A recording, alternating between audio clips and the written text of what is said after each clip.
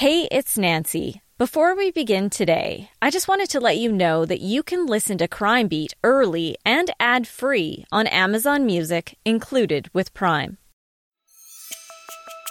Today's episode is a little different.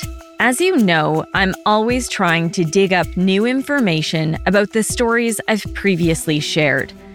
I'm Nancy Hixt, a senior crime reporter for Global News.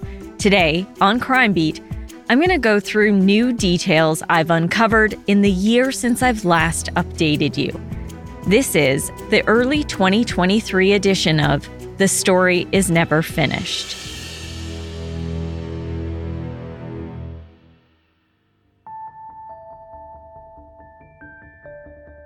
I'm going to start with a decision made by the Supreme Court of Canada that impacts cases across the country. Over the past 4 seasons, I've shared 3 haunting cases that had multiple murder victims: Hunted by Evil, Darkness in the Past, and Who Killed Sarah and Talia. They're 3 of the most disturbing stories I've covered in nearly 3 decades of crime reporting. Douglas Garland and Derek Saretsky were each convicted of 3 counts of first-degree murder. Edward Downey was convicted of 2 counts of first-degree murder. They were each sentenced to an automatic life sentence with no chance of parole for at least 25 years. But a change in legislation in 2011 gave judges the ability to sentence multiple murderers to consecutive periods of parole ineligibility. Garland and Saretsky were not able to apply for parole for at least 75 years. Downey's eligibility was set at 50 years. But in the spring of 2022, the Supreme Court of Canada ruled consecutive parole ineligibilities for multiple murderers is unconstitutional. Following the SCC decision, Saretsky's sentence was amended, as was Downey's. Both are now sentenced to life in prison with no chance of parole for 25 years. Only one of these cases with a sentence of consecutive parole ineligibility remains. Douglas Garland appealed his sentence of life with no chance of parole for 75 years. The Alberta Court of Appeal dismissed Garland's appeal and upheld the sentence, and that occurred prior to the Supreme Court decision, and it can't be reopened at that level. I checked with the Supreme Court and was told it doesn't have jurisdiction over this case because Garland didn't appeal to the SCC. So for now at least, his sentence stands. He's eligible to apply for day parole in 2086 and full parole in 2089.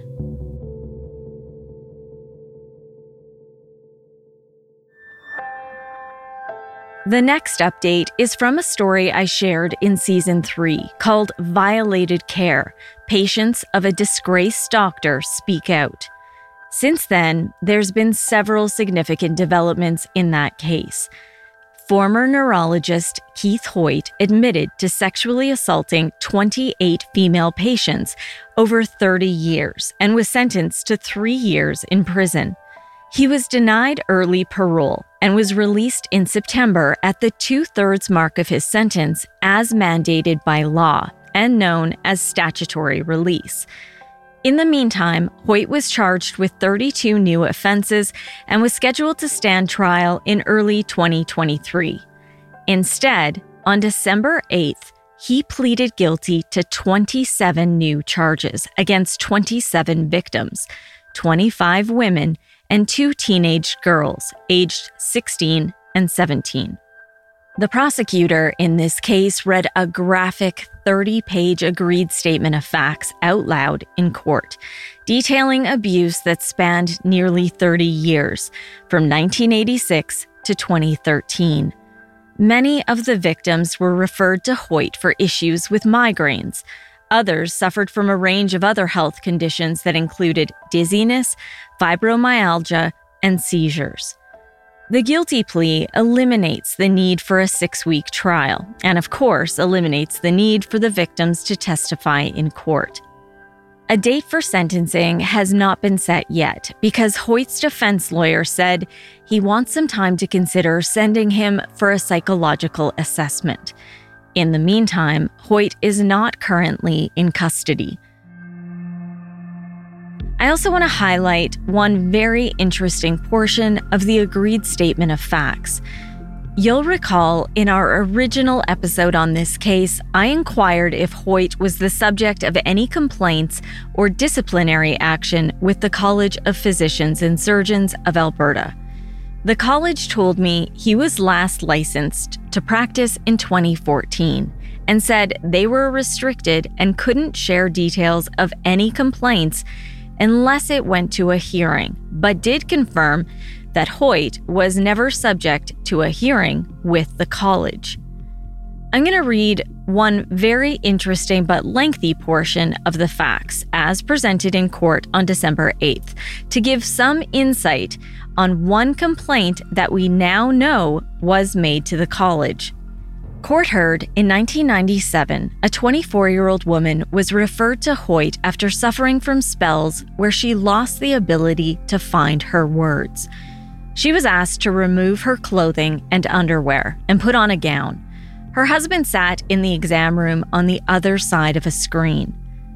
Hoyt admitted he pulled her gown down and rammed the stethoscope in under her bra, in what her and her husband described as a rather caveman-like manner. She recalls this bothered her. She said her questions about her health issues were not answered and left the appointment feeling angry. Following the appointment, the woman spoke with her family doctor, who encouraged her to file a complaint with the college, which she did in January of 1997. Court heard the deputy registrar for the college met with Hoyt 9 months later and wrote a memorandum detailing the meeting. I'm going to read you that verbatim, excluding, of course, the victim's name. Quote, I met with Dr. Hoyt at Bryan & Co. in Calgary, October 1st, 1997. The purpose was simply to review and reinforce the elements of this complaint which touch on the manner in which he examined the woman's heart and lungs. It is very clear that he got the right message from this complaint experience and always now explains what he is about to do, seeks confirmation that the patient accepts the need for it, and that he would not personally undo or remove an item of the patient's clothing unless it were medically necessary, patient physically unable to do so, and had explicit permission from the patient. End of quote. Again, that was in 1997. He has now admitted to sexually abusing patients until 2013. So while the college confirmed that Dr. Hoyt was never subject to a hearing, it's clear now that a complaint was made and he was talked to by the deputy registrar.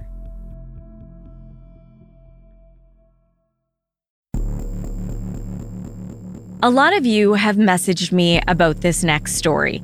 In Season 2, I shared the 2-part series, The Final Homecoming of Lucas Strasser Hurd. You'll remember he was violently attacked, swarmed, kicked, stabbed, and beaten outside of a Calgary nightclub by a group of young men. He was rushed to hospital but died several hours later. 4 men were convicted in the case. Nathan Gervais was found guilty of first-degree murder. Franz Cabrera and Asmar Schlaw were convicted of second-degree murder, and Josh Pook was convicted of manslaughter. Cabrera and Schlaw took their appeals all the way to the Supreme Court of Canada, and the convictions were upheld. The SCC declined to hear an appeal by Gervais. However, after my last update in late 2021, Lucas's family was informed one of his killers was once again attempting to fight his conviction. Asmar Schlaw's defense lawyers obtained a court order for the release of his shoes for further testing. To give you some background, the shoes Schlaw wore the night of Lucas's attack were blood-stained. Forensic evidence presented during the trial revealed the blood on Schlaw's right shoe was Lucas's, as was the DNA also found on Schlaw's left shoe. His defense indicated they may seek a ministerial review of the conviction. That would give the federal justice minister the option of returning the case to the courts or referring the case to a court of appeal or a new trial. But it all depended on the results of the latest tests by defense. Once that happened, Lucas's family was told the exhibit was returned to the court. Now, nearly a year and a half later, they've been notified that no application for a ministerial review has ever been filed. They told me, given the roller coaster they've been on since Lucas's death, they hope this means Schlaw has abandoned his fight. But they're still on edge. Schlaw is eligible to apply for day parole in 2027. Franz Cabrera is eligible to apply for release in 2025. And Nathan Gervais is eligible for day parole in 2039. Josh Pook was released on parole. However, a warrant has since been issued for his arrest. He's accused of breaching his conditions and is now wanted for being unlawfully at large.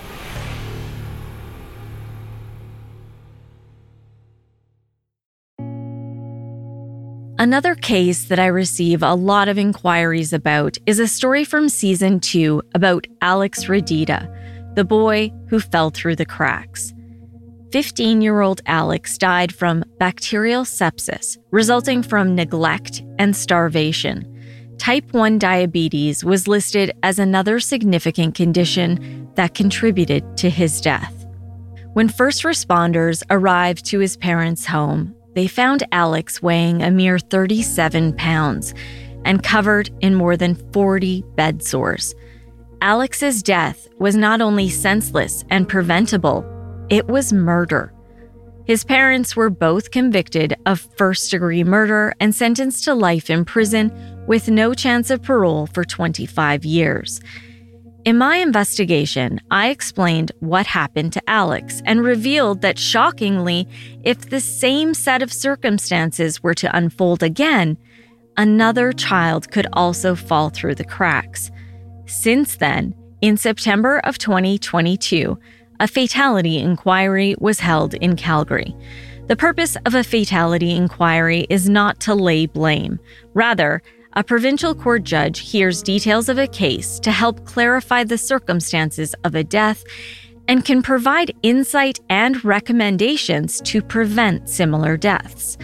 During the hearing, the judge expressed concern that only witnesses from Alberta were called on and suggested witnesses from BC would be helpful. She said that it was obvious to her the connectedness between the two provinces could have made a difference. During our original episode, I shared Alex's history. He was first diagnosed with diabetes when he was 3 years old, living in BC. 3 years after that, he nearly died. Officials determined he had not received medical care for more than 2 years.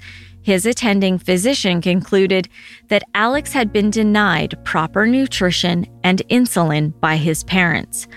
Police became involved and Alex was placed in foster care. Not long after that, a BC judge ordered Alex be returned to his parents. And not long after that, his parents moved the family to Alberta. That's when Alex Radita went completely off the radar.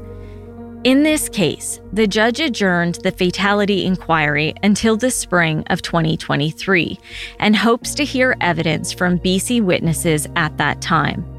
After the hearing concludes, the judge will release a report to the public and the Alberta Minister of Justice and may make recommendations on how to prevent similar deaths in the future. Those are the updates I have for you today. Thank you for joining me. Crime Beat is written and produced by me, Nancy Hixt, with producer Dila Velasquez. Audio editing and sound design is by Rob Johnston. Special thanks to photographer-editor Danny Lantella. And thanks to Chris Bassett, the VP of Network, Content Production and Distribution and Editorial Standards for Global News. I would love to have you tell a friend about this podcast, and you can help me share these important stories by rating and reviewing Crime Beat on Apple Podcasts or wherever you listen. You can find me on Twitter at Nancy Hixt, on Facebook at Nancy Hixt Crime Beat, and I'd love to have you join me on Instagram at nancy.hixt. That's Hixt. Thanks again for listening. Please join me next time.